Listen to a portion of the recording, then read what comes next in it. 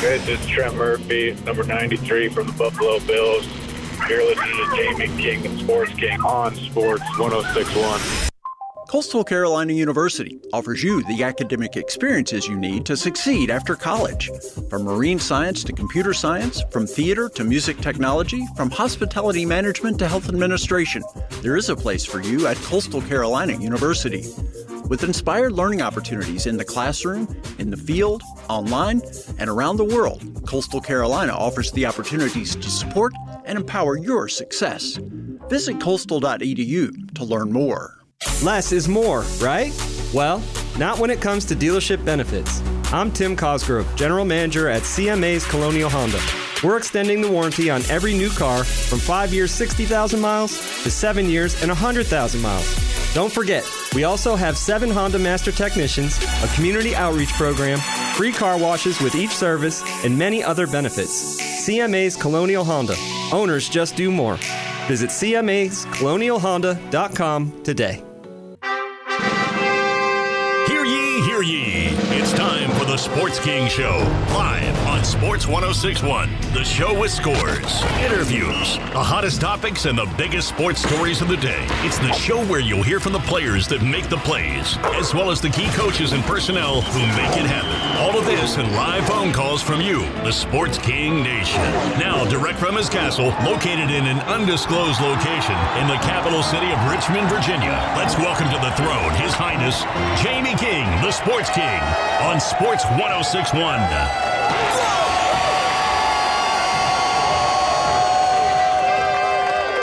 And good morning, everyone. Welcome to another edition of the Sports King. Excited to be here on Wednesday, of course. Ben Maitland. No Atlanta Braves attire today. It's AC/DC. He's back in black, folks. And he's behind the glass, doing a great job as always. Want to thank you wherever you're listening to the show, internationally, coast to coast, throughout Central Virginia. And yesterday it warmed up. It got nice, 70 degrees plus yesterday. Looks like the clouds are going to lift here soon and another big day ahead in terms of weather. So we hope you can get out and enjoy it a little bit later today. On the show today, we're very excited to be joined momentarily by Bobby D. Bob Dandridge, who is a local native. We'll talk about that. Of course, he starred for the Milwaukee Bucks, the Washington Bullets. Just an amazing player, one of my all-time favorites. When I grew up, you know, there are some guys that stood out to you. Of course, you had Elvin Hayes, Wes Unseld, but this was my all-time favorite team. So this is not only a story I love to cover, and every time I talk to Bob Dandridge, it's always enjoyable. He is an amazing person, was absolutely one of the greatest players to ever play the game. Whenever you talk about the all-time greats, you cannot talk NBA basketball, the legacy, and the great players without mentioning Bobby Dandridge. And I used to always, at home, it'd be like, man, Bobby D. I was so excited whenever he got the ball because great things always happen whenever he touched the basketball. And joining us now from his home, here he is, man. What a thrill for me. Bobby Dandridge, welcome to the Sports King Show. Well, thank you very much for having me this morning and giving me an opportunity to always be able to talk about sports. Well, I'll tell you what, as I said, it's hard for me not to get excited. I know I'm supposed to be neutral here, but I can't help but tell you, as you know, I've always told you whenever I talk to you, one of the thrills watching you, and this is one of the great things about my job, getting to talk to a childhood hero, because whenever number 10 had the ball, it was always exciting. Your shot was unbelievable, whether it be pressure shots or off the dribble. You could do anything with the basketball. How did it come so easy to you, Bobby? Really, it didn't come that easy. I was blessed to have had some good coaches. I think that was the main thing. My first coach, we just learned the fundamentals. I mean, hours of dribbling, left hand, right hand, layup. And then again, you know, I know that I was blessed with an aptitude for basketball. And so with that combination and growing up having to earn your right to play on the playground required that you spend a lot of time practicing, sometimes most of the time practicing by yourself. So, it was difficult, but yet it was fun because I just had a passion for the sport at an early age, although I played some, youth league football and baseball. It was always getting to the basketball court itself, which was my passion. Let's go back. Born in Richmond, Virginia, a proud Virginian. Of course, you attended Maggie Walker High School in Richmond. Go back to your high school days. How did it all start for you as you got into high school, and talk about your high school career and when you started putting things together as a player? Well, high school probably was the beginning. As a 10th grade, again, learning the fundamentals of basketball, and basketball was not the number one sport at my high school. Football was what my high school Maggie Walker was traditionally known for, and probably one of the better players was Willie Lanier, the Hall of Famer from the Kansas City Chiefs. And then at one time, Morgan State had a lot of great football teams back during the 70s and 80s, and a lot of football players from my high school went to Morgan State. And then, Arthur Ashe also attended Maggie Walker. So there was a rich tradition of sport at Maggie Walker. And,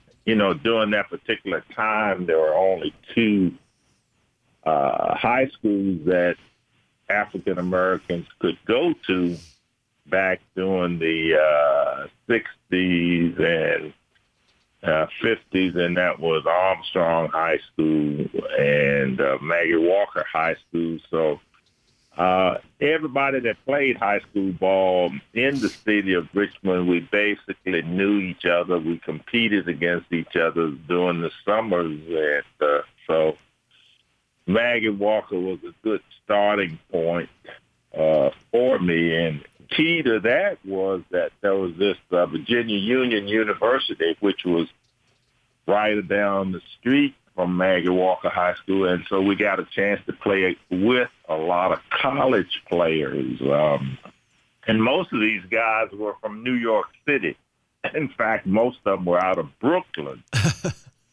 So we had an opportunity to play against, guys from northern schools. And, of course, New York was considered a haven for basketball. But we were fortunate, guys like Arthur Niles and guys of that nature that came from Brooklyn. So we had a good chance to develop against some city guys. And I think that was as big a part of my growth as being at Maggie Walker, that we got a chance to play against college players.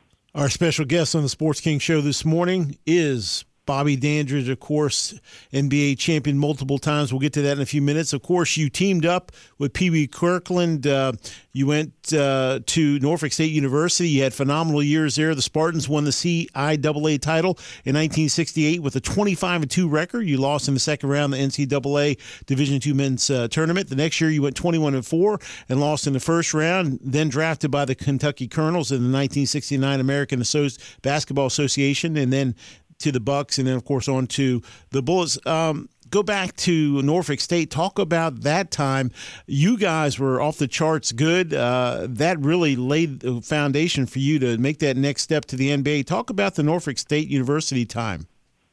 Well, the Norfolk State University time was, again, at Norfolk State, our coach, Ernie Fears, had recruited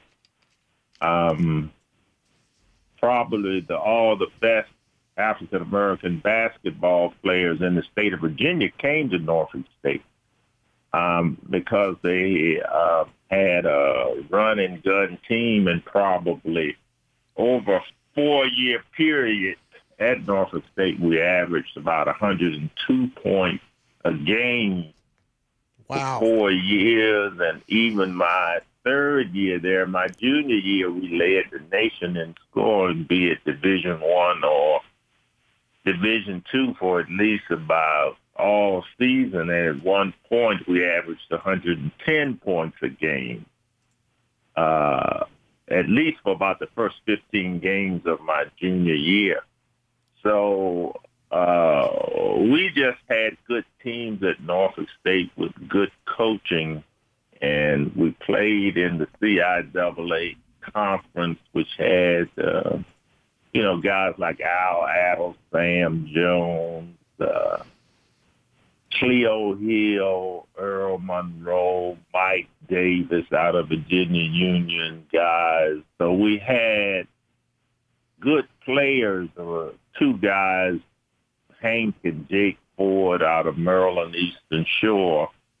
But Norfolk State was just a special place at that particular time because we had the full support of the community, not only the community, but the instructors at the university were almost like coaches that we had certain expectations put up on us in the classroom as well as the basketball court. So it was a very nurturing type of atmosphere for us. And you mentioned Pee Wee Kirkland, who was the starting point guard for us the year that we went to the NCAA.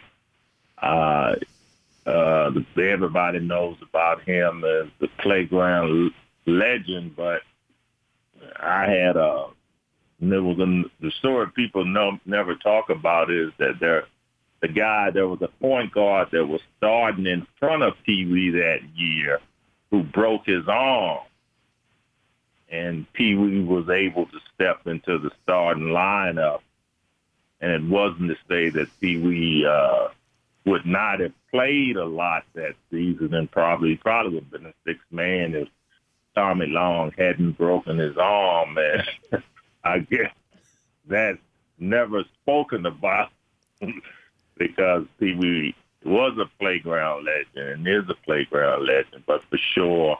And in fact, Pee Wee won the MVP in the tournament that year. To show you how competitive the CIAA was, that was probably the greatest tournament game in the CIAA because we went, that was a triple overtime game. And so, my experiences basketball-wise, socially, and academically gave me that competitive atmosphere on and off the court. And we had a coach named Ernie Fears who, after finished coaching, he went on to be director of selective service for the state of Virginia. And then he left there and went to the radio station Q107 up in the D.C. area, which at that time that he went there may have been ranked in maybe the mid-20s among stations, and then he ended up bringing that up to number one. And so I just had some great mentors and professors and schoolmates at Norfolk State. So Norfolk State was and still is a very special place to me. I tell you what, I wish we had some cameras back in the day to take some of those playground games you guys have. They're probably some of the best games that were never seen. You guys, all the talent down there playing. Let's talk about the Milwaukee Bucks. Of course, you're drafted the 6'6", 195-pounder in the fourth round, 45th pick overall. You go to Milwaukee. You end up, of course, winning a championship alongside Hall of Famer Lou Alcindor. Then Luau Center, then now Kareem Abdul-Jabbar and Oscar Robinson. Man, you're talking about royalty, and you were right there, such a great player with them. What did that mean to you, what you went through in Milwaukee, the experiences, and, of course, winning a championship there? Well, I guess the big thing was being probably projected when I went to rookie camp as, he could not being a starter, but, just coming off of the bench and then after leaving rookie camp, which was a 4-day affair, still questionable about whether or not I was going to make the team, but probably going into about the second week in training camp, moving up to a position that I could possibly be a starter. And so I ended up starting from game one. Then, going through a full season with Kareem and the learning trend and developing all the way. And I think one of the big attributes there was we had a coach, Larry Costello, who 3 years before we won the championship, he had been a member of that 76er championship team in Philly. And so he brought to us as a coach firsthand experience of what it took to be a world champion. So that gave us, I think, a big up on some other teams who didn't have former players as coaches. And then, of course, that second year with Big O coming in and being the guy who gave us that leadership and his drive of having been a great player for 10, 12 years in the league, but not having won a championship. And now he could come to a team that had a center, of course, that could compete and outplay, guys like Russell Wilk, be able to battle Willis Reed and that group, Nate Thurman. So the Big O was, really saw this as an opportunity for him to be a world champion, to include with his other individual records. And I know my second year in the league, when we won the championship, I really had taken for granted the status of being a world champion because I played on good championship teams in college. But the significance of winning the world championship in Milwaukee, I never really realized the significance until about my 6th or 7th year, and I looked back and saw that some of the greatest players in the league, my predecessors, some had not won a championship at that time. Rick Barry hadn't won a championship. A couple other guys who were great players had not won championships. So, and then I guess Kareem and I played a couple more years together. We went to the World Championship 2 years later, lost to Boston. And then eventually Kareem left, and I was not stuck in Milwaukee, but I was blessed to play with a bunch of young guys, Brian Winters, Quinn Buckner, Junior Bridgman, Alex English, which I think really it was a blessing because it allowed me to surface as a leader. I had already learned from Austin Kareem how to perform in the critical points at the end of the game to be able to be a leader. And then when I went to Washington, I went there just to blend in with Chenier, Armstead, and Hayes. I didn't really go there expecting to, knowing the expectations that they had of me. And the expectations were that we were going to win a championship now that I was there. And because Washington knew at that time that they could never get out of the East because they had nobody to contend with Julius Erving up in Philly, and I had always had success against the Doctor, and that was the case when when I went to Washington. We were able to get through the 76ers in the playoff, and I had assumed and relished being the leader of that particular championship team. Being able to score in clutch situations, being able to defend adequately to maybe slow down some top scorers at times. And then the second year in Washington, which was about my 10th year in the league, we went back to the championship again against Seattle with Gus Williams, Freddie Brown, Jack Sigma, but they had gotten a year wiser, and we had gotten a year older, so they sort of took care of us in that championship. And then I'm still bitter about that. I'm still upset about that. You guys should have won that one too. You guys were so good.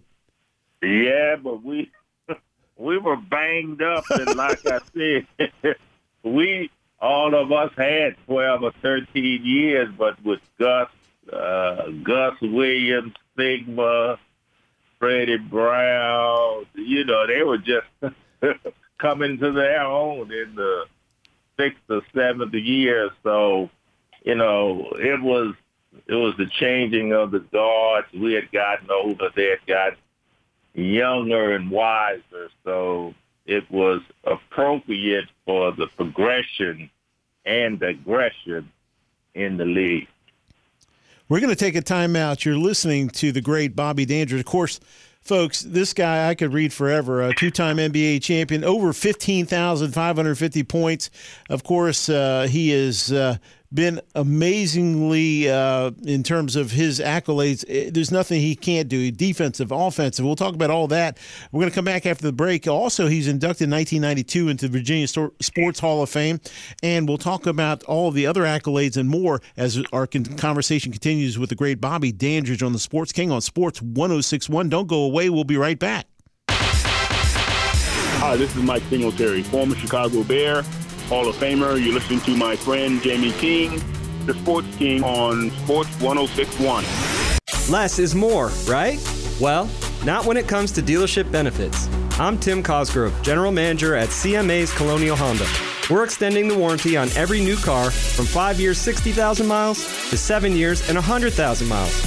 Don't forget, we also have 7 Honda Master Technicians, a community outreach program, free car washes with each service, and many other benefits. CMA's Colonial Honda. Owners just do more. Visit CMA'sColonialHonda.com today. You're listening to a man whose yoga instructor asked him how flexible he was, and he replied that he couldn't do Tuesdays. It's the Sports King on Sports 1061. Welcome back. Our continuing conversation on the Sports King with the legend, Bobby Dandridge, one of my all-time favorites, wore number 10, of course, and was such a great player for both the Milwaukee Bucks, leading them to a title, as well as Washington Bullets. We'll talk about that special team in a few minutes. But, Bobby, I just want to let you know, Kevin Brown, great high school coach of Virginia, just texting. He's listening. Another aspect about your game, he's like, hey, I can still hear Mel Proctor saying Bob Dandridge with the one-hander good. So you're getting people excited this morning. It's so exciting to hear. But that's good. You could do it all. Now let's talk about the fact. One of the things that upsets me about your career: 15,550 points. Okay, folks. 5,715 rebounds, 2,846 assists. He did it on the offensive end. Of course, 4-time NBA All-Star, 2-time NBA champion, NBA All-Defensive Team, First Team, NBA All-Rookie First Team. His number was retired by the Milwaukee Bucks. His number 12 retired by Norfolk State. But yet, has not been given the Hall of Fame nod. If Bobby Dandridge doesn't deserve to be in the Hall of Fame, there should not be a Hall of Fame. Bob, how do you take that? I mean, the numbers are there. Your performance was there. The fact that you weren't the flamboyant guy that did all the talking, you let your game do the talking. Why do you feel you haven't got the opportunity to the Hall at this point?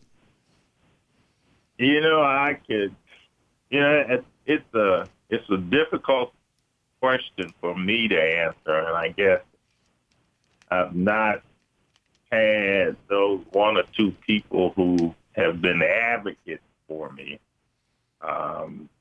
which is what's needed, and just not on the right side of the politics of getting into the Hall of Fame, and surely I would not want to say anything that would hurt my chances, but I'm sure that my qualifications are as good as at least 50% of the people that are already in the Hall of Fame.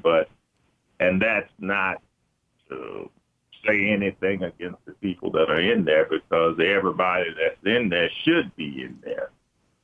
And I guess the bottom line is being patient, going on with the rest of my life, and enjoying it, which I am doing, and I'm blessed, but surely it's an accolade that I think I deserve to have, and at the right time, and I hope soon, especially while I'm still living, that I can walk across that stage. But I just think, surely I've done everything. I've played well. And so it's an honor that I do deserve. It is an honor he deserves. And I beg anybody listening that has any pull or any knowledge of anybody within the Hall confines, please, I shouldn't have to do this, and nobody should have to do this. And I feel about Bob Dandridge this way. He doesn't thump his chest. He doesn't beg for this. He hasn't asked for it. He's basically said, hey, my career stands on itself. And basically, that should be enough. And so many guys out there that have to campaign for it to get it, maybe shouldn't get it. But in Bob Dandridge's case, the numbers are there. He deserves it. And I continually hope that somebody reexamines this and gets this man in there so he can enjoy the opportunity to walk across that stage and give a speech that he deserves to give. Because, folks, as I said, I grew up, one of the childhood heroes I had watching Bobby Dandridge, Wes Unseld, Elvin Hayes. Talk about the Bullets. And, of course, Bullets fever. We'll never forget it. Of course, an incredible run. You came back down 3-1 to the Spurs. Amazing comeback all the way through. Talk about that special year, Dick Motta and Fat Lady singing for the Bullets. Talk about that great time. That was a special time because, as I alluded to earlier, for me personally, it gave me the opportunity to do what every player wants to be able to do, is to say that, that year, that was my team. Dick Motta and Bernie Bickerstaff afforded me the opportunity to do what I wanted to do as far as leadership on that particular team. That was a special year, and playing out at the Capitol Center in Largo, Maryland, was a special time.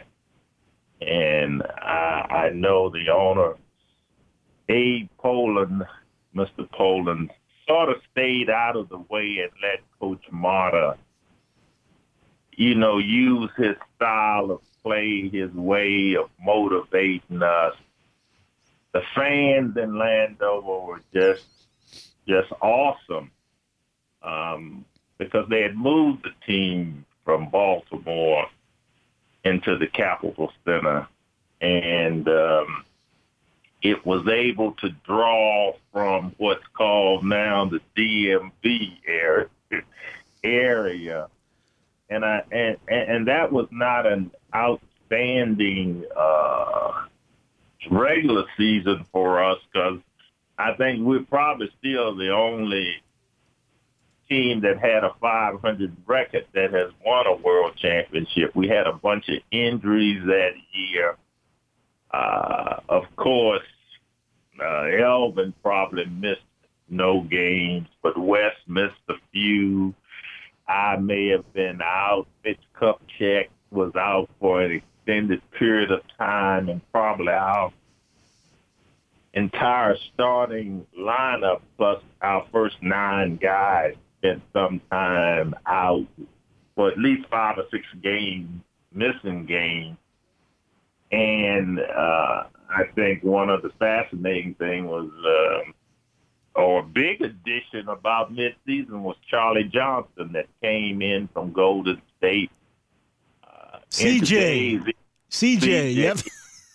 In today's era, he was been like Ray Allen, what Ray Allen was to the Heat, to be able to come in and score 3-pointers going down the stretch. But we had an average season, but the key was everybody came together at the right time towards the end of the season. I think we went through Atlanta. It was a kid, Turf Furlow, that gave us the Blues that particular series. We may have been up on them 3 or 2-1, and then they came back and won a big crucial game, but we were able to win that series. And then we went on, I think it was in that round we played, the 76ers were next. And the key was that we went into Philly and won the first game, and that was a shocker to Philly, but that gave us a home court advantage. We went into they won the next game at home. We had 2 games in Washington, which we won, and we eventually won that series in 6 games. And this was really the first opportunity to really Washington be able to have the matchup that probably Washington Bullets probably were most concerned about, and that was that small forward spot with Julius Erving and myself. And I was able to win that particular battle, which was one of the 3 or 4 reasons that we beat the 76ers. And then we went on against this young Seattle team, and they may have beat us at home in the first game. But in a 7-game series, we were able to just hang tough. And I need to say that we would not have won that championship that year without our bench. And I talk about Kupchak, Greg Ballard, and Larry Wright. Kevin Greavy, all those guys, yep. Yeah, Greavy had moved into the starting lineup, but and Tom Henderson, our point guard, was underrated. Yes. Because he controlled. He was a young guy, maybe in his 4th or 5th year, and he was controlling the movement of 3 guys that have been in the league 10 plus years, and he was able to deal with our egos, and we had a team that was desperate to win a championship. In fact, the whole organization, because Washington during the 70s always got to the final. I mean, it was either against the Knicks or they had lost 3 years before that. They got swept twice in the 70s. We swept them in Washington, as the Bucks, and then they got swept by Golden State. Yes. So we had 2 guys, Elvin and West, and I need to say Mr. Poland, who could just taste the championship, and we were able to deliver that. And, that was just a special year for the organization, and as special as anything at the ending was that the championship parade went through every social, economical level of Washington, D.C. Yep. I mean, I think we came down Central Avenue, the proceedings, and Yep. the procession came down Central Avenue right there at Benning and North Capitol by this place, the Shrimp Boat, and some kind of way it circled, and we ended up coming through Capitol Hill. And so that was a special time because everybody in the city, no matter what your social economics were, got a chance to feel that they were a part of that championship team.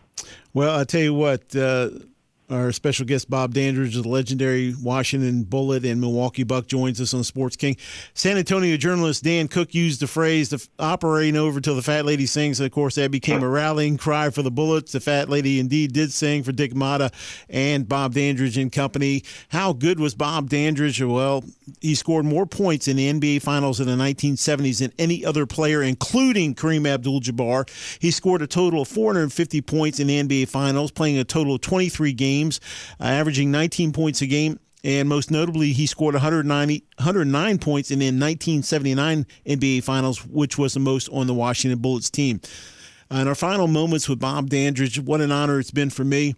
Of course, 14 years old I was when the Bullets won, and that was quite a while back. But, Bob, let me ask you this. When you look at all of your career in totality, the Milwaukee Bucks, the Washington Bullets, the World Championships, all of the awards, all of the banners, the jerseys being retired. When you look at everything you did, the 15,550 points, what can you, in terms of your all-time honor, is there one thing that stands out above everything else for you?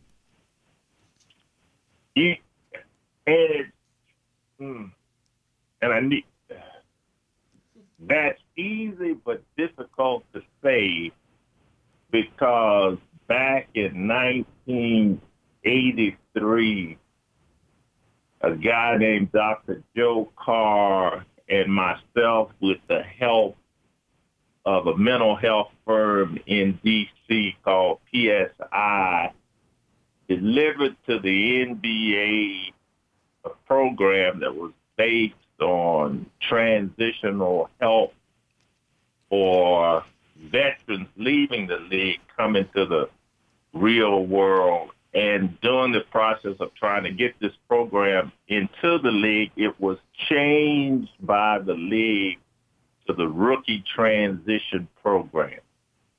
And that rookie transition program has been used by all three major sports for the last 31 or 32 years.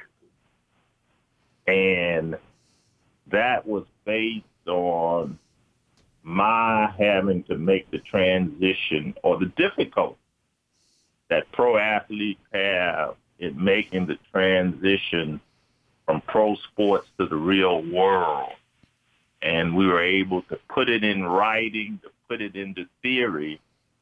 And that, to me, is a program that's been functioning in three major sports for the last 30, 32 years.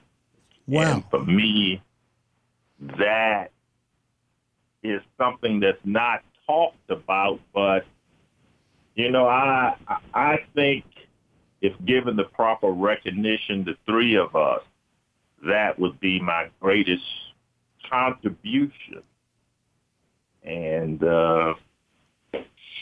that's how that goes.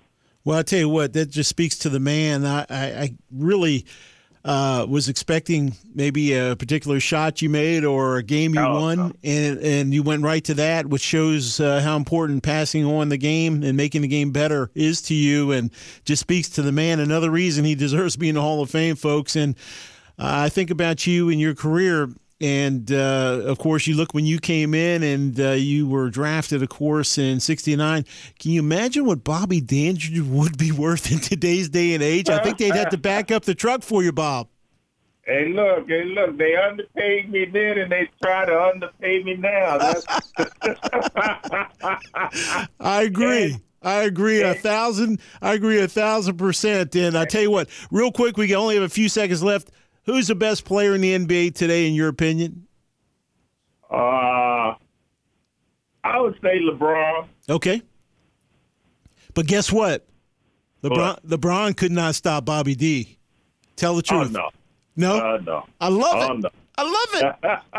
Hey, listen, man. Hey, you take me back to when I was 14. This has been such an honor. I'd love to have you back during the NCAA tournament, the NBA Finals, and it's always great. Huh? I said whenever you're ready. Man, it's always great catching up with you. What an honor. Like I say, hey, Bullets Fever, and you will always be a childhood hero. Thank you so much, Mr. Bobby Dandridge. An honor for me, and thank you for our listeners as well. They really appreciate catching up with you. Okay, have a great week, too, and thanks again for having me on your show. You got it. Bob Dandridge, what a legend, and what an opportunity to catch up with the all-time greats. You're listening to Sports King on Sports 106.1. We'll be right back. Hi, sports fans. This is former Washington Redskins quarterback and Super Bowl 26 MVP Mark Griffin. You are listening to my favorite sports show, The Sports King, hosted by my great friend Jamie King on Sports 106.1. Less is more, right? Well, not when it comes to dealership benefits. I'm Tim Cosgrove, General Manager at CMA's Colonial Honda. We're moving lives forward by extending the warranty on every new car from 5 years and 60,000 miles to 7 years and 100,000 miles. Our mission is to always give our customers more.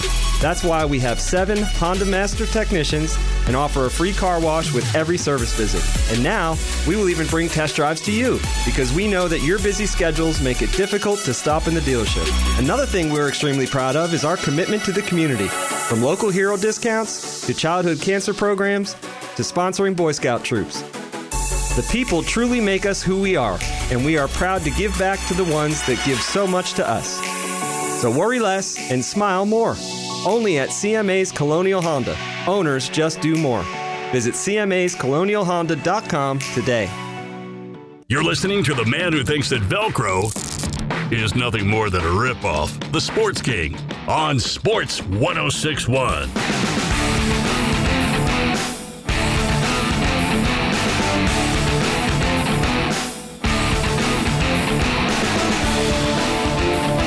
And welcome back, everyone. Sports King on a Wednesday morning. Hope you're doing great wherever you are, and cannot thank the great Bobby Dandridge from the Milwaukee Bucks, and, of course, I remember him best from the world champion Washington Bullets. The only question I did not get to ask him was about the Wizards' name. I can't stand that name, Ben. I love the Bullets name. That was my favorite team growing up. And as I said, at 14, Bobby D and company brought home the world title. Ben, your takeaways from the interview as you learned so many different aspects to Bob Dandridge, a guy that should definitely be in the Hall of Fame and for whatever reason is not. I think it's because he's not outspoken, but he definitely needs that call. Politics, man. That's what it always comes down to. I think that was the term that he used right there when we were talking to him. It's always cool to hear some of the old guys talk and tell stories. That's the big takeaway, man. When he talks about playing against Julius Erving, that gives you goosebumps. You're like, man, I wish I'd been alive in that era to see that happen, like see it firsthand, like you were able to watch him play firsthand and see the Bullets win a title. I'd forgotten that he was a 2-time champion. I don't know how it slipped my mind with both the Bucks and the Bullets. Of course, Virginia product, a native here in Richmond, and went to Maggie Walker and then Norfolk State and had a great career. That was cool. It'd be cool to see him. We've had a ton of guys between the NFL, NBA, what have you, on the show since we started this thing a couple of months back, and there's a lot of guys that I feel like deserve that call. Yep. Whether it's Canton or whether it's to be in the NBA Hall of Fame, and if he were to go in, it would be deservedly so. Yep. And the thing about Bob Dandridge was, I said to him, "How do you make it look so easy?" He said, "Well, it wasn't easy because he put so much time into it." But when he got to the court, he made it look so easy, so fluid. He was a long player, great defensive player. Offensively, with the ball in his hands, was able to make things happen. He's just magical. And just watching old footage, he made it look effortless. And you heard what he said, though, when I asked him the question. And so many people think, well, the players of today can beat the players of yesterday. Blah, blah. Hey, folks, let me set you straight on one thing. The basketball is round. The court, we know the dimensions. But when you have to step on the court, in his prime, I don't care if it's James Harden, LeBron, Giannis, whoever it may be, all great players. But trust me when I say this, you will not stop Bobby D from scoring. He is going to get it done one way or the other on both ends of the court. Just an amazing player. The Wizards don't – Wizards. See, there I go messing up. The Bullets don't win a world title without Bobby D. The Bucks don't win without Bobby D. Just one of the greatest players of all time, and we can't thank him enough for joining us. What an honor and a privilege for me. And, man, I tell you, I know you see it in me. I feel like that 14-year-old kid again, and it always is a thrill to go back talking to those guys. Ben, I know you've got something along the NBA lines. You're going to let me know this one about Harden and D'Antoni with Houston. What's going on there, Ben? I mean, just they needed a bounce back in the worst way possible. I know we'll touch on the NBA scoreboard, and we might as well start there. Harden, 37 points, leading Houston to a 117-111 win over the Timberwolves. Snapped a 4-game skid. They trailed for a lot of the early part of the game, but used a big run in the third quarter, capped by a three by Harden from like the parking lot, I think at that point from the the replay I saw. But they needed a win, and they had a really embarrassing loss on Sunday to Orlando in Houston at home by 20 points, I think it was, on Sunday. And Harden said he wasn't going to let it happen again. This was James Harden after the fact saying that he turned the wick up a little bit last night. We started off even slow, first 3 quarters. Well, towards the end of the third quarter, we picked it up, and we got into their bodies, did what we were supposed to do, created some turnovers, created some easy shot opportunities for ourselves, and, I mean, that's what it's going to have to be every single game. There you have it. James Harden after the fact last night, and then head coach Mike D'Antoni also happy. He mentioned hitting rock bottom, I think, the other day. Happy to get a win again was Coach Mike D'Antoni. Here he was after the win. I told you, hopefully, last game we hit rock bottom. Well, I can see it from where we are. We advanced a little bit. If I look down, I can still see the rock bottom, but hopefully we a little bit better. And then obviously we got a great test coming up Thursday. Well, I tell you what, Ben, I don't know your thoughts on D'Antoni. It just seems like it's so funny. I'll watch him during the game when Harden and Westbrook, they'll walk by him. He looks at them and just kind of trails with his eyes as they walk by, and then sometimes if I can see a little bubble up next to his head, I'm wondering what he's thinking, like, guys, I can't seem to get through to you at times, or guys, you frustrate me. It seems like it is funny. There's a lot of communication breakdown at times with that team, but they are talented, but disjointed would be a word I'd use, because sometimes they just don't seem to be on the same page with D'Antonio. He looks like he doesn't know what's going on sometimes. Hey, they had dropped to 6th in the Western Conference, and of course playoffs, they're coming up quick. Westbrook also finished with 27 last night. Okay. In that win. Well, I'm going to go through the NBA scoreboard. Thank you very much, Ben, for that. A great report. Celtics at the Pacers. Celtics win 114-111. Gordon Hayward, 27 points, 10 rebounds in the win. Sabonis in the loss for Indianapolis, 28 points, 9 rebounds, 8 assists. Great game for him. The Wizards, the wonderful Wizards of Oz, it should be named the Bullets still, defeat the Knicks. Once again, everybody defeats the Knicks, especially on the road. The Knicks only 9-23. For the winning Wizards, 39 points, 3 rebounds, 7 assists for Bradley Beal. Continues his tear after the All-Star game. In Chicago, is the Bulls defeating the Cavaliers 108-103. Wendell Carter Jr. for Chicago had 17 points, 6 rebounds in the win.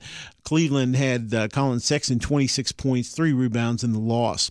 It was the Rockets, as Ben just mentioned moments ago, defeating the Timberwolves 117-111 in Houston. James Harden, as Ben mentioned, 37 points, 4 rebounds, 7 assists. It was the Magic over the Grizzlies in Memphis, 120-115. It was the Battle of Texas. It was the Spurs and Mavericks in San Antonio. The Spurs get the better of them. Luka Doncic, 38 points in the loss. Derek White, 14 points in the win for San Antonio. It was the Trailblazers at home defeating the Suns 121-105. Damian Lillard had 25 points in the win. And moving on, it was the Clippers defeating the Warriors 131-107. In that game, Kawhi Leonard, 23 points, another big night for him. Final game of the night, the Lake Show. And see, Ben, this is why we can never really talk about the NBA with a lot of clarity. We said the Lake Show should win this one easily. They get beat by the Nets at home for the 8th time. 104-102, the Nets get them. Karis LeVert, 22 points in the win for Brooklyn. LeBron, 29 in the loss. Makes you scratch your head. Anyway, we're going to take a timeout, come back with your phone calls. You're listening to Sports King on 106.1. Coming up at around 11:30, Joe Moglia, chairman of TD Ameritrade. Don't go away. We'll be right back.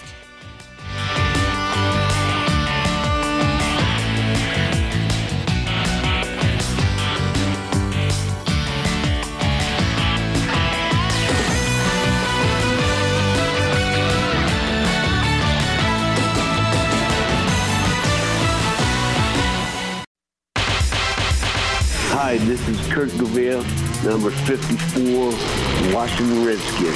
You're listening to my friend Jamie King, the Sports King, on Sports 106.1.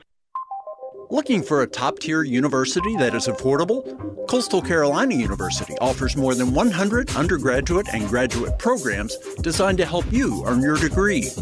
Visit coastal.edu and learn more about the Coastal commitment to student learning and student-led research. Coastal Carolina University is consistently ranked as a top best value university in the South. Visit coastal.edu to learn more and schedule your campus tour. Hi, it's the Sports King, Jamie King, and I'm here to offer you truly life-changing advice. If you or someone you know suffers from foot pain, don't delay. Take immediate action and visit the podiatry centers of Dr. Paul Ross with 2 offices to serve you, Bethesda, Maryland, and Springfield, Virginia. I know firsthand he changed my life and totally restored my foot. He will do the same for you. That's the podiatry center of Dr. Paul Ross. For more information, go to paulrossdpm.com. That's paulrossdpm.com. The Sports King studio line is now open. If you got a sports question, thoughts on your mind about your favorite team, we'd love to hear from you at 804-327-0888. That's 804-327-0888.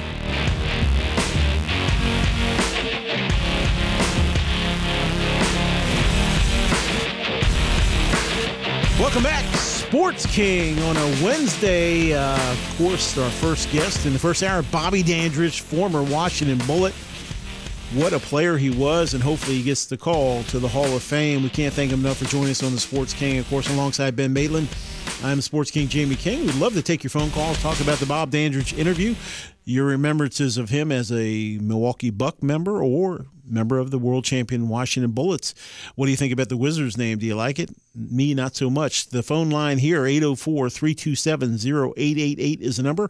804-327-0888 is the number here. If you want to reach out, talk to us about NBA, NHL, NFL, anybody, free agency. We're here to talk about sports of all sorts, so please give us a call. 804-327-0888 is the number. Start the petition to get Bobby D into the Hall of Fame. Yeah. Well, that, and then no to the Wizards. Sports King says it ain't so. No to the Wizards. Get back to the give me back my Bullets, huh? Yeah, give me my Bullets back, my man. And I know the social aspects where they're saying, hey, well, because of the violence aspect, but man, come on. I mean, it's one of those things that, you know, I guess I get, but at the end of the day, I don't get also. Does that make sense? Yeah, I mean, bullets fast, bullets shooting straight, bullets. I mean, come on. It was a That's great. what I always, kind of associated with it. Quick. And I love the jersey because in the middle, the 2 L's had hands up, and it had a basketball where the hands. I mean, just a perfect logo. And it was a good one. I loved every aspect of it. Anyway, getting back to last night in the NBA, we left off with the Rockets, 117-111 winners over the T-Wolves. That game, of course, had some great comments from D'Antonio and James Harden. You played those. And that's D'Antoni's twin brother, D'Antonio. D'Antonio Banderas. D'Antonio Banderas, yes. Hey, these names are changed to protect the innocent. We look at tonight's scoreboard action. We've got tonight, 7 o'clock, the Pistons at 76ers, Wells Fargo Arena in Philadelphia. The line is the 76ers favored by 11, 211.5, the over-under number there. Knicks at the Hawks. That game, the Hawks favored by 4.5, 232.5 over-under there. Hornets at the Heat. Ben Maitland, 10-point favorites are the Heat. 211.5 over-under there. Jazz at the Thunder. OKC favored by 2, over-under 217.5. The Nuggets at the Mavericks. The line is Denver favored by 2, over-under 218. The last game of the night, we love this team, the Sacramento Kings, for obvious reasons. We love the Kings here. The Pelicans at the Kings. Zion Williamson goes to Sacramento. Golden One Center in Sacramento, the site. No line on that game. Of course, Brandon Ingram brings in 24.2 points a game for New Orleans. De'Aaron Fox, 20.4 for Sacramento. Should be a very interesting game there at Golden One Center in Sacramento. Yes, sir. Bear 28 and 36 teams. Pelicans by 1.5 at the moment. So as far as an actual line is concerned. If you're for your betting purposes, if you're looking at that kind of thing, my man. And Ben, I want to turn our attention, and we talked about it, and I looked into it yesterday. I was reading up on some of the past things. It just kind of got to me a little bit in terms of we're talking about the coronavirus and how they're keeping a lot of the reporters away from the locker rooms now. That's going on. Sometimes, you go to a Costco these days or grocery store. It looks like end of days, my man. Every roll of toilet paper is gone. Every bottle of water seems to be gone. I know people are getting extremely worried. And don't get me wrong, I'm not a doctor. Ben's not a doctor, although we did stay at a Holiday Inn last night. I had to throw that in. But, I look back at the Ebola situation. I look back at swine flu. I look back at some of the very bad things that have happened in terms of things we had to really watch out for. But I never remember this kind of hysteria. And I know the cases aren't as high as some of these other ones, but so many people have died from the flu more. And I know then they say, well, if you're older, they say that the elderly or older Americans are in position where this could be dangerous for them. Of course, young children, they've talked about that. But the fact is you have to be sensible. One thing, Ben, we talk about, of course, I'm a germaphobe, as you well know, and I wash all the time. And I'm very, even before this happened, I like to wash my hands and always take care of those type of things at all times because you just don't want to pass on anything. You have to be smart. If you're sneezing, if you're coughing, be considerate of others. But I'm hoping, Ben, because they're talking about things like taking away the NBA Finals, the playoffs, the NCAA tournament, the Masters, things like that could be affected as far as the crowds, the large crowd size. It'd be easier to list what's not, or what could not be affected as to what possibly is. And I guess my question for you is, do you remember with all of the other aspects of the swine flu and Ebola and the hysteria in terms of what they're telling people to do and not to do and the play it's getting from a national standpoint media-wise. And so I wonder sometimes, I mean, you can say what you want or agree or disagree, but if someone says this enough, it's going to affect your stock market. It's going to affect your financial aspects. It's going to affect your businesses. It's going to have a worldwide effect. And I'm not saying it's not something we all have to be cognizant of. I'm just saying that it seems like for the amount of cases that have been talked about and found out in the United States is not as large as some of these other aspects. Is it being overplayed in your opinion? I think to a degree it is. I understand taking precautions, but flat out canceling, like the Ivy League. I know that upset a lot of people. The Ivy League canceling their tournaments, not just the men's tournament, the women's tournament also. Saying in a statement the decision's been made in accordance with the guidance of public health and medical professionals to discourage and limit large gatherings on campuses in light of the coronavirus or COVID-19 situation. I feel like a lot of it, I feel like it is overblown to a degree. But then the other part of me thinks, we're trying to look out for people and trying to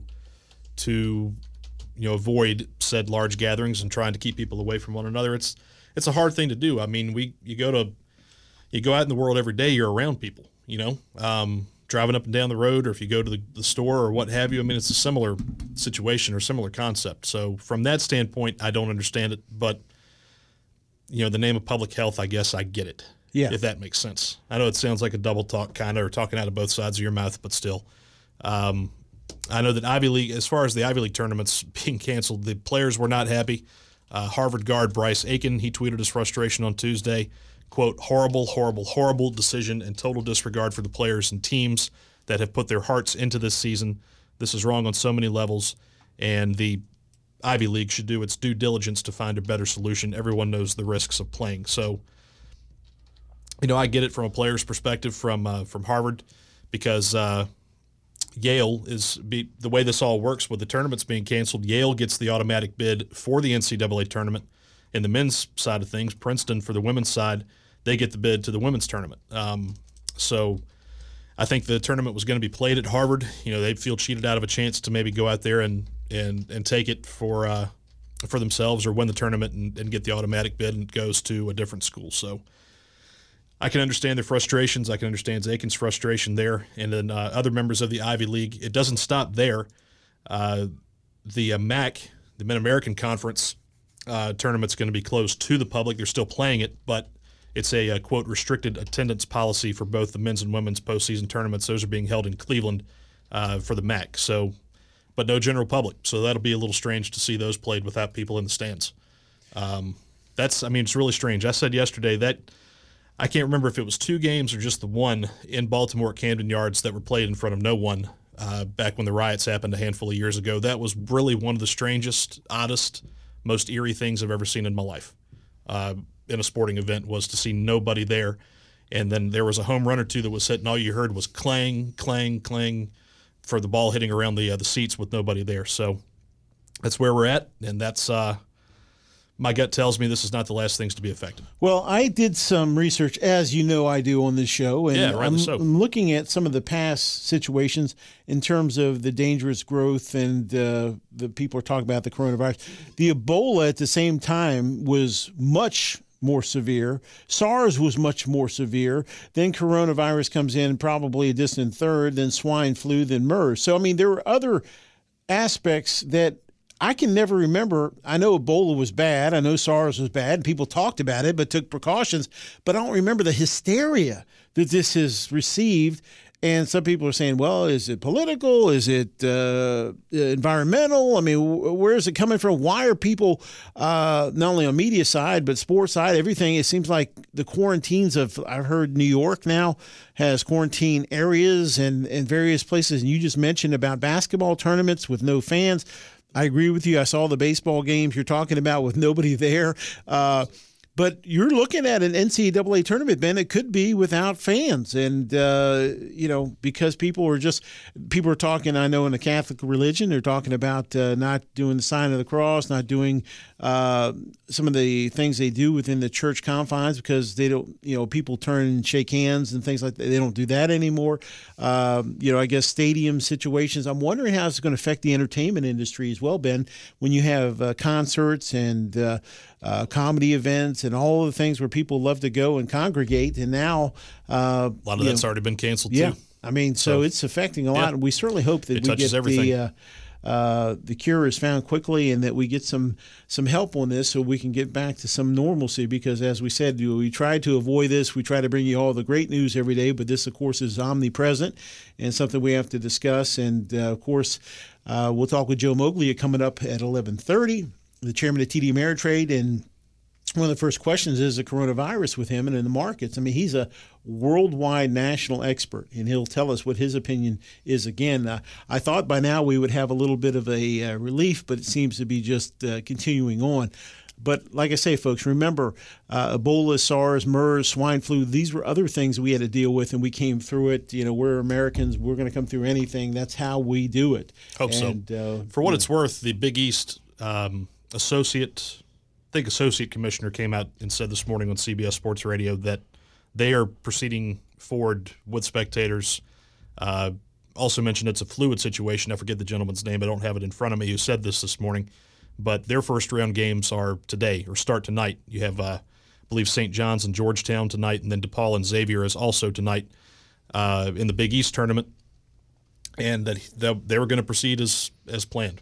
But, again, with the caveat that this is a fluid situation. Things could change, I guess on a daily basis. But for the time being, they will have people. If you'd like to join in on the conversation, give us a call. 804-327-0888 is the number. What's your opinion on the coronavirus affecting sports world and other world in general? Give us a call. Once again, 804-327-0888. Ben, the NBA's Board of Governors prepares to confer with the Commissioner's Office on this afternoon in a critical conference call, basically talking about moving some games to NBA cities that have yet to suffer outbreaks per league sources. So NBA is already looking to address this situation, and NCAA will not be far behind. Of course, with March Madness coming up, they're worried about that. So kind of wait and see. Then, of course, we got all your NASCAR stuff. We've got Major League Baseball right around the corner. So this is something, everything, man. Yeah. It's finding a way into every aspect of life, real or imagined, or whatever you want to call it right now. So I don't know ultimately where things where things go. I mentioned the thing about the MAC closing their tournaments to the public. Of course, that was set to be played in Cleveland. Ohio Governor Mike DeWine had recommended that sporting events at indoor facilities in the state take place without spectators. Now, if you want to fast forward, Dayton Arena is scheduled to host the NCAA's first 4 games, March 17th and 18th. And then Rocket Mortgage Arena in Cleveland is set to host first and second round men's and women's games as far as the NCAA is concerned, too. You look at Ohio State, they announced classes will be conducted online and online only until at least March 30th. And then there was a situation, I believe, I saw it this morning, didn't get the whole scoop, but at the University of Dayton, where the school was going to, I hate to use the word evict. That sounds like you're flat out being kicked out and never coming back. But they were going to tell students to leave. And basically, I think, force students to leave on-campus housing unless there was a reason for them to stay over fears of the coronavirus. So, like I said, it's reached into every aspect of public life right now. Soldier forth, I guess, best you can. My wife is a speech pathologist at Quantico, and they've already canceled classes this week because they had a parent, I think, that traveled overseas through the military. Both the high school and the middle school and the elementary school, I believe, have all been shut down this week. And then my neighbor across the street, John, who works at Quantico, says his job, which is not school-related, they have been given kind of emergency treatment in terms of training to actually work from home on the telecommuting aspect. So, like I say, everyday life is being affected more and more by this, and I know they're working feverishly to, I guess it's not a good quote, but they're working fast. Walked right into that one, though. Yeah, I worked right into that one. They're working quickly to get this done and hopefully resolve it as quickly as possible. So, once again, we'd like to take your phone calls, 804-327-0888. Of course, thank you to Bob Dandridge, the great Milwaukee Buck and Washington Bullet, for joining us in our first hour. And I've got some other news for you, Ben. Former New England Patriot tight end Rob Gronkowski is close to finalizing a deal, not with the New England Patriots, Ben. Oh, no. He is going to join the WWE, according to Fox Sports' WWE Backstage program. Gronkowski, Ben, is in deep talks with the pro wrestling promotion, according to the report. Though how he'll be used on screen is unknown. Will he be an announcer? Will he be an actual participant? Gronkowski, 30, has worked with the WWE before. He took part in the Andre the Giant Battle Royale at WrestleMania 33 in 2017, jumping the barricade to help wrestler Mojo Rawley, who is a friend of Gronkowski's, win the match. So your take on Gronk, who can't play football now because it's too violent, but I'm going to go in and potentially wrestle guys and subject myself to getting beat up in the squared circle. Your thoughts on that? He's got the personality to be a personality if he wants to go that route. He's dabbled in the TV side of things there with Fox. So, yeah, why not? Gronk clearly needs something to do with his time. I guess it's just not enough to sit around and be retired and sit around at home and do nothing or twiddle his thumbs or watch TV. He's got to be on TV in some capacity, so I say go for it. You know what? Whatever makes you happy, Rob. New car from 5 years and 60,000 miles to 7 years and 100,000 miles. Our mission is to always give our customers more. That's why we have 7 Honda Master technicians and offer a free car wash with every service visit. And now, we will even bring test drives to you because we know that your busy schedules make it difficult to stop in the dealership. Another thing we're extremely proud of is our commitment to the community. From local hero discounts to childhood cancer programs to sponsoring Boy Scout troops. The people truly make us who we are, and we are proud to give back to the ones that give so much to us. So worry less and smile more. Only at CMA's Colonial Honda. Owners just do more. Visit cmascolonialhonda.com today. You're listening to the guy that was once addicted to brake fluid. But please don't worry, he says he can stop at any time. It's the Sports King on Sports 1061.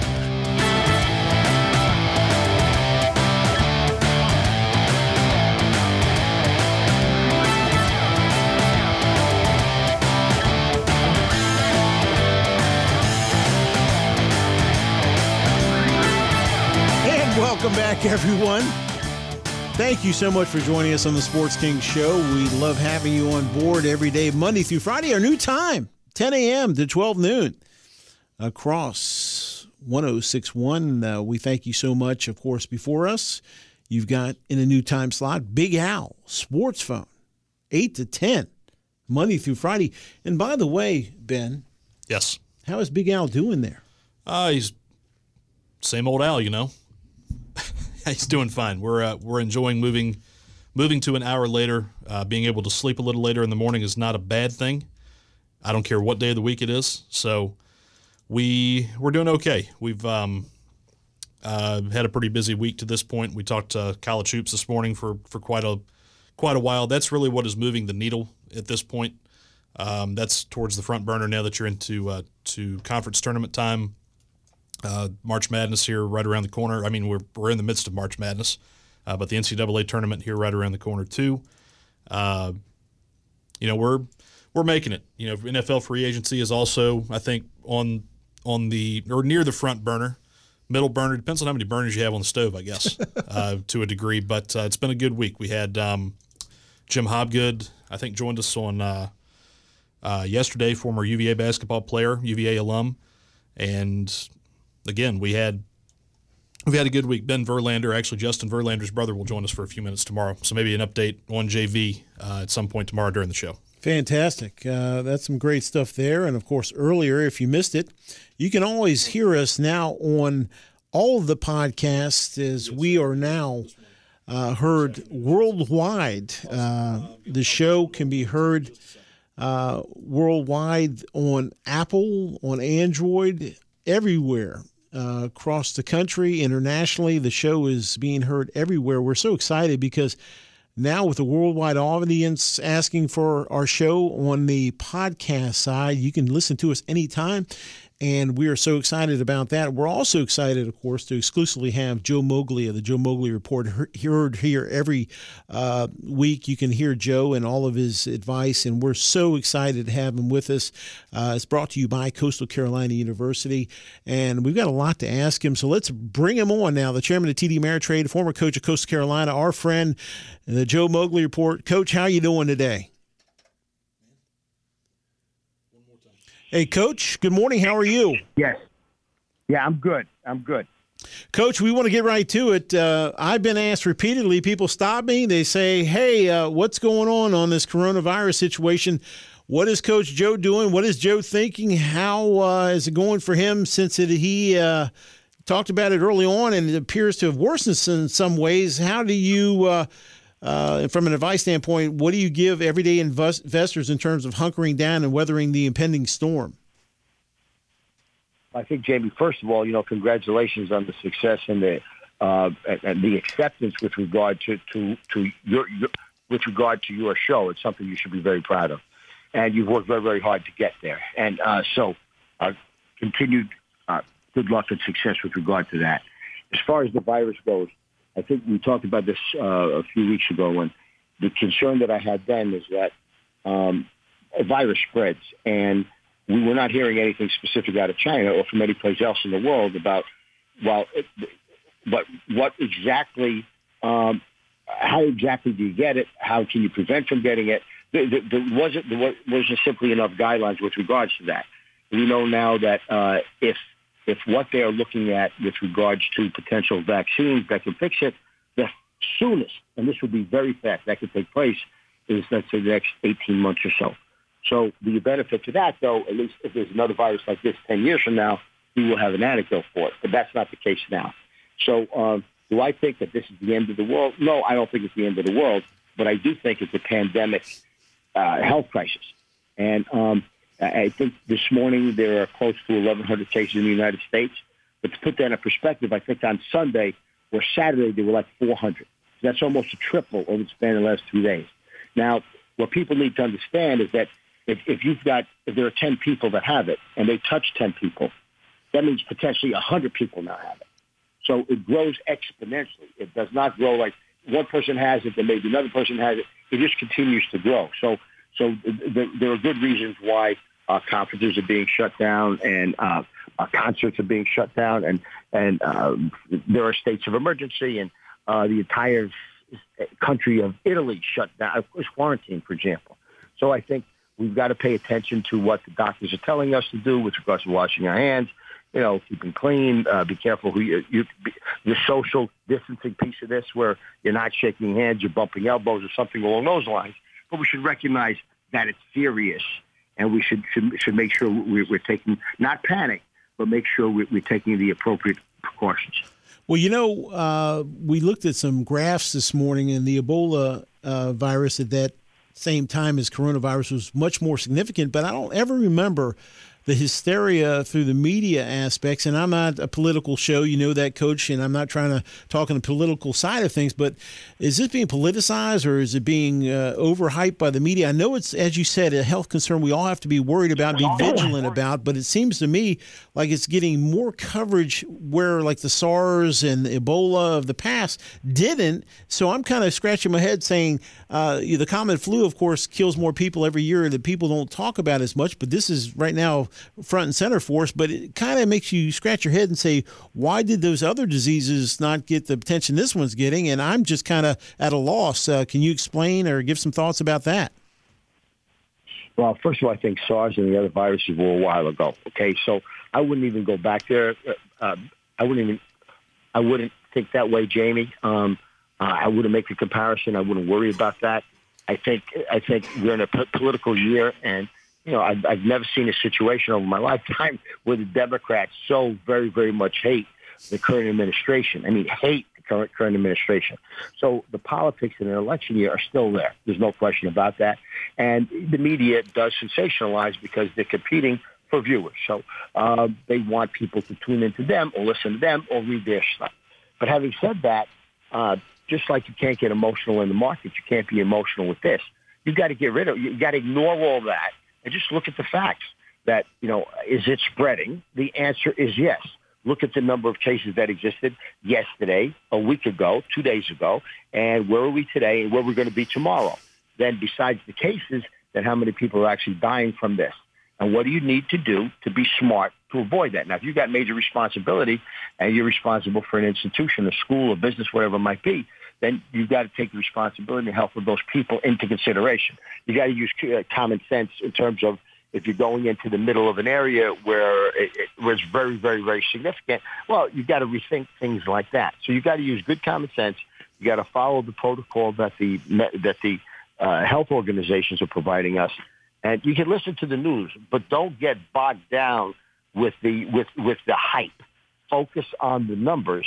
And just by focusing on the numbers, you see that it is growing, and it's growing significantly. It's growing in this country, and it's been growing around the world. So just look at it that way. Great advice. Look at the numbers from a guy that knows numbers better than anybody. And, of course, it's funny you said that about the hysteria. I had an old producer at a morning news show years ago who told me in terms of his job to get the news out to people, to get people fired up or excited. He said, I'll never forget, he said, if it bleeds, it leads. Basically, if it's really hyped and exciting and can be controversial, that's what we want to get out front. And Coach just said that and alluded to it very well. Coach, I want to go on record in thanking you. We wouldn't have the success we have without you, and you've been paramount to my success. And you're that good luck charm for us and our show, and you've just been amazing. We can't thank you enough for being a part of our show weekly. And once again, thank you for all you've done for us here at 1061. We want to thank you for that and also ask you from an advice standpoint, for those looking to succeed in the financial services field, what path do you recommend they take to succeed in either the financial or the corporate world? Well, I think when you look at the finance, first of all, Jamie, I appreciate that, but you have done the work on this, and you and your team should be applauded for that. With regard to taking a path, whether it's the corporate world or the financial world, you really have to, the key is to really understand who you are. So when I talk about the BAM concept, taking responsibility for yourself, one of the principles behind that is what I call spiritual soundness. Now, that can be religious, but it doesn't have to be. But it's really getting to know who you are. The reality is most of us are a composite of the people we interact with. So I am viewed at perhaps, or I view it myself one way, as a brother, as a spouse, as a father, as a partner, as a coach, as an executive, as a friend, all those things, and I can kind of become the composite of who I am. Now, the reality is that's not necessarily who I am. That's the perception of who I am.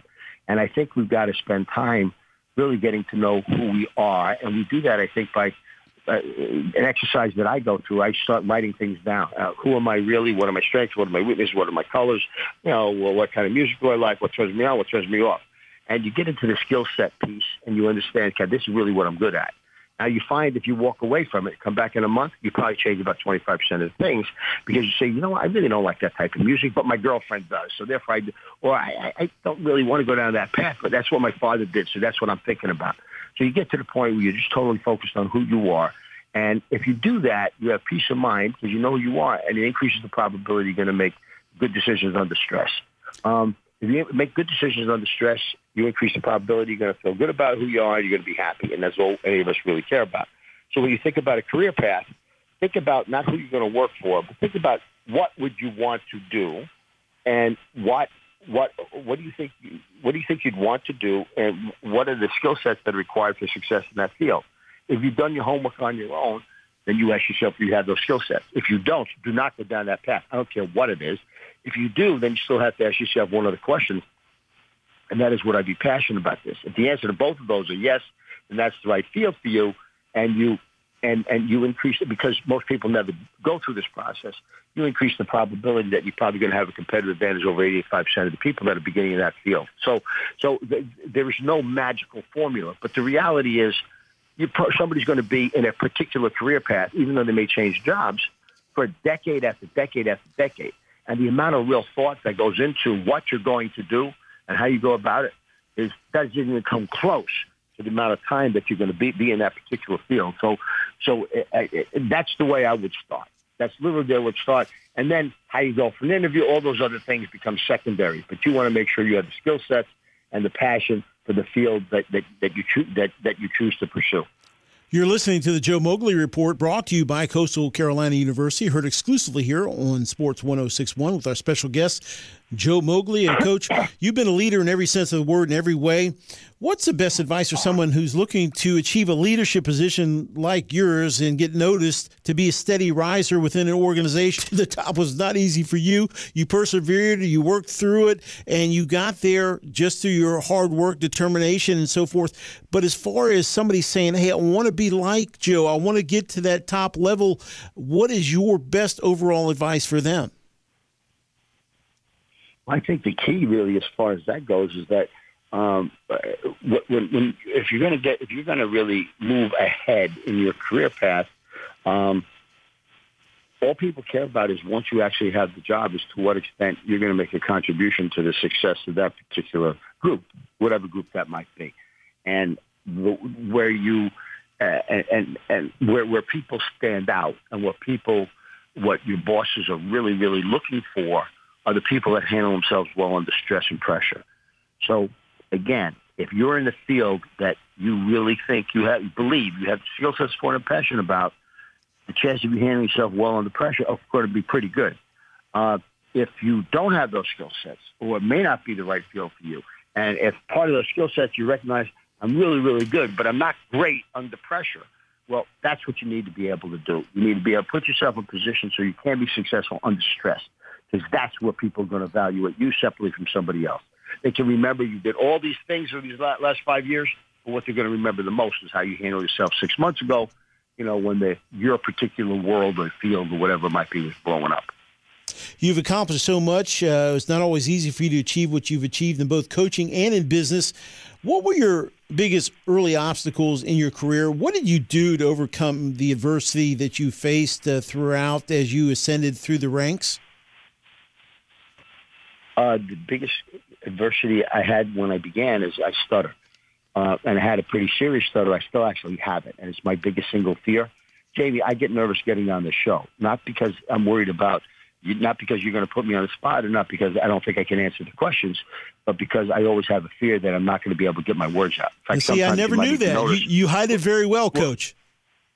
Well, the reality is, but I've got it. And when I was in grammar school, high school, or college, I would, even if I was in school, even if I knew the answer to a question, I wouldn't raise my hand because I'd be afraid I couldn't get my words out. Then all of a sudden I decided I want to coach. So go back to band, take responsibility for yourself. When I decided I want to coach, it would have been very easy to say, I stutter. I can't communicate the way maybe other people can. I'm not going to be able to get in front of a group and speak the way I need to. So I either allowed that to be an excuse and prevent me from going down the path that I would have wanted to go down, or I figured out a way to handle it. And, my parents, my family didn't know about going to therapist and any of that. And I would stand in front of a mirror, and I would practice, First time I remember I had to speak, to our football team in more of a formal setting, I was a senior in college. It was my third year as an assistant coach at the high school level. I had to speak for 3 minutes. I probably prepared for 10 hours for that. So, wow. Again, what is the problem? What is your biggest issue? Understand what it is. Does it matter? If it doesn't matter, don't worry about it. Move on to something else. But if it does matter, then what's the problem? What's the solution to that particular problem? And then implement it. And if you solved it, great, you move on. And if you didn't solve it, then understand why you did it and address that. But if it matters, too many people pay attention to this crap. It really does not matter. But if it matters, then you've got to understand what the problem is, why you have it, and you've got to address the solution for it. My wife is a speech pathologist coach, and I know she'll happily assist you on the stutter aspect and give you some tips if you give her financial tips. She'll trade it off. No, I'm just kidding. Anyway, what is your advice moving on for females who are often in a male-dominated workforce? What's your best advice for a woman to get noticed and succeed when many feel that they don't always get the opportunities that men get? Well, I might be a little controversial on this, but I don't have a problem with that, and I feel pretty strongly about this. Now, I raised 3 daughters. And I raised 3 daughters on the BAM principle. Now, to remind people what that is, you stand on your own 2 feet, you take responsibility for yourself, there are no excuses, you always treat others with dignity and respect, and you're going to live with the consequences of your actions. I've had many, many, many women be part of my teams as I've gone through the business world, and the same would be in terms of coaching, not as coaches or players, but with, there were women on my staff, my internal team right now, that I have tremendous respect and regard for. So anything I could do to help somebody, a female out, I'd be glad to do that. But I think that there's a lot of talk about, here are the statistics, women need to be treated better, and, this is going on, you've got the glass ceiling, and everybody needs a mentor. And I don't disagree with any of those points. But competent women, no different than competent men, will be recognized by the job that they do. And if they're not recognized, that's because that who's ever observing them is not objective enough, or might be prejudiced, or whatever it might be. There's a problem with that person. But you can't worry about that too much as a female, because you don't have control over that. You only have control over yourself. And all you need to do is really, really focus. Number one, I would put yourself in a position, as I said earlier, make sure you're in a field that you have the skill sets for and passionate about, so you can really go after it. Then you got to be able to handle yourself under stress. But once you start to say, "Oh, I'm not getting a fair shake because I'm female," and I recognize there's evidence to that. I recognize that. But once you say that, you're subconsciously letting yourself off the hook, and you can't let that happen as a female. My daughters can't let that happen. People can't let that happen, because just letting that happen is not going to separate you from others. And you got to get your job done. You got to put yourself in a position where you can be successful, and then you got to be able to handle yourself under stress. That's great advice, Coach. And it's really something they just have to stand firm and stand up and be accounted for, and they can do it just as easily as a man if they basically follow your advice and, as you said, be accountable and go for it. Great advice there. One more question before we come back from the break. We have listener questions. We want to ask this real quick. We've got a minute before break. Coastal Carolina TD Bank are partners as TD Bank officially renamed its sports complex TD Sports Complex in 2014. Of course, great things happen. Coastal Carolina 2016 wins the NCAA title in baseball. You deserve so much credit for the upgrade at the college in so many ways. Talk about that complex, what it has meant to Coastal Carolina. Well, I think we actually had a business group come in from Omaha. We spent the last couple of days, and I spent the entire day on Monday with them. And they were actually on our campus. We gave them a tour, and we spent time together. They were on our campus. We spent time together with regard to what some of the issues that they had in business world, and we want to spend some time on that. And they were so amazed by what the campus looks like. And I think about what it looked like when I was there in 2012. It's just not the same. The university has gone through a $350 million building campaign under the leadership of Dr. DeCenzo, our president, and the place today just doesn't even look like it did before. So the growth of the campus and who we're trying to be as a university literally winds up getting a little bit better every year, and we're compounding on that growth, and proud to be part of it. You're listening to Joe Mowgli Report, brought to you by Coastal Carolina University, heard exclusively here on the Sports King Show. We're going to take a time out. We come back with Coach. He's going to answer listener questions, all that and more. Don't touch that dial. You're listening to Sports King on Sports 1061. Hi, this is Joe Beninati. You're listening to the Sports King, Jamie King, on Sports 1061. With 19 NCAA Division I sports and 84 majors, Coastal Carolina University affords student-athletes the competition and learning they crave. From FBS football to ladies volleyball, from championship baseball to ladies lacrosse, from business to theater arts, Coastal Carolina University offers a depth of learning both on the field and in the classroom. Eager ambition is a hallmark of students and faculty at Coastal Carolina University. Schedule a tour and learn more at coastal.edu. Hi, this is Mike Singletary, former Chicago Bear, Hall of Famer. You're listening to my friend Jamie King, the Sports King on Sports 1061. Welcome back. You're listening to a man who is cooler than the other side of the pillow. It's the Sports King on Sports 1061. Welcome back to the Sports King on Sports 1061. I'm not cooler than the other side of the pillow. Joe Mowgli and that guy cooler than the other side of the pillow. We'll pick up our conversation with the coach in just a second. I want to thank Bobby Dandridge, the great Milwaukee Buck and Washington Bullet world champion, for joining us in hour one. 15,500 points he scored in his career. We thank Bobby Dandridge for joining us. Now we want to continue our conversation with the chairman of TD Ameritrade as well as the former coach of Coastal Carolina. You know who he is, Joe Mowgli. We've got some listener questions coming up. I have one more question before we get to that. Of course, Coach, I wanted to ask you about the outstanding folks that have come through Coastal. They've had distinguished alumni, Super Bowl type players. You've had singer-songwriters, Edwin McCain, wrestler Diamond Dallas Page, many other top university athletes, entertainers, business leaders. It's a school that is continually on the rise. You have to be so proud of the growth of the school and the rise in terms of national prominence as well. I very much am, Jamie. And, you know, one of the names that I know there are many other names you could mention there, but one of them that a little bit of a favorite of mine when early on when I arrived at Coastal, I was asked, Coach, what do you do when you get home? Do you like to watch football games? They said, no. I watch enough tape throughout the span of the week. The last thing I want to do in the home is watch football games, but I enjoy my music. I enjoy watching a movie, and I enjoy binging at some of the Netflix things. One of those is House of Cards, and I'm just starting to go back and actually look again. Well, one of the stars in House of Cards is Michael Kelly. He's Doug Stanford, the chief of staff to Kevin Spacey, the president in the series. And he's a Coastal grad. And after I had said that, somehow the news had gotten to him, and then I had gotten a note from him, a signed picture and framed, and, you know, said something along the lines of, Coach, I hear you're a fan. You know, proud of the job you're doing at Coastal, go Sean, something along those lines. And I've got it up on my wall in the office. So as the university does continue, as the university grows, there are going to be more and more of those types of examples. Fantastic. I mean, like I say, school is on the rise. Coastal Carolina, we love them here on the Sports King. Okay, Coach, you have about 4 minutes. We got to roll through these listener questions.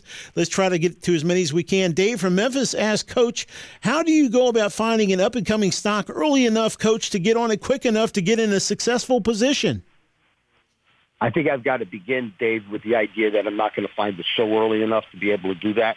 And I think just you got to do your homework with regards to whatever stocks you might be interested in. But the idea of getting on it early before anybody else does, that's not going to happen unless you're exceedingly lucky. Marla from Ypsilanti, Michigan wants to know, do you believe or like high-frequency trading, Coach? Not particularly, no. Now, that's basically the only reason why that exists is because of technology. And I don't know if it really provides a real service for the marketplace, but that's not something that typical individuals are ever going to be involved with. And it's not something we're going to have control over, so you shouldn't worry about it. Coach Joe Andrew from Denver wants to know, what's the best stock you ever invested in? And conversely, what's the one you missed on that you wish you jumped on?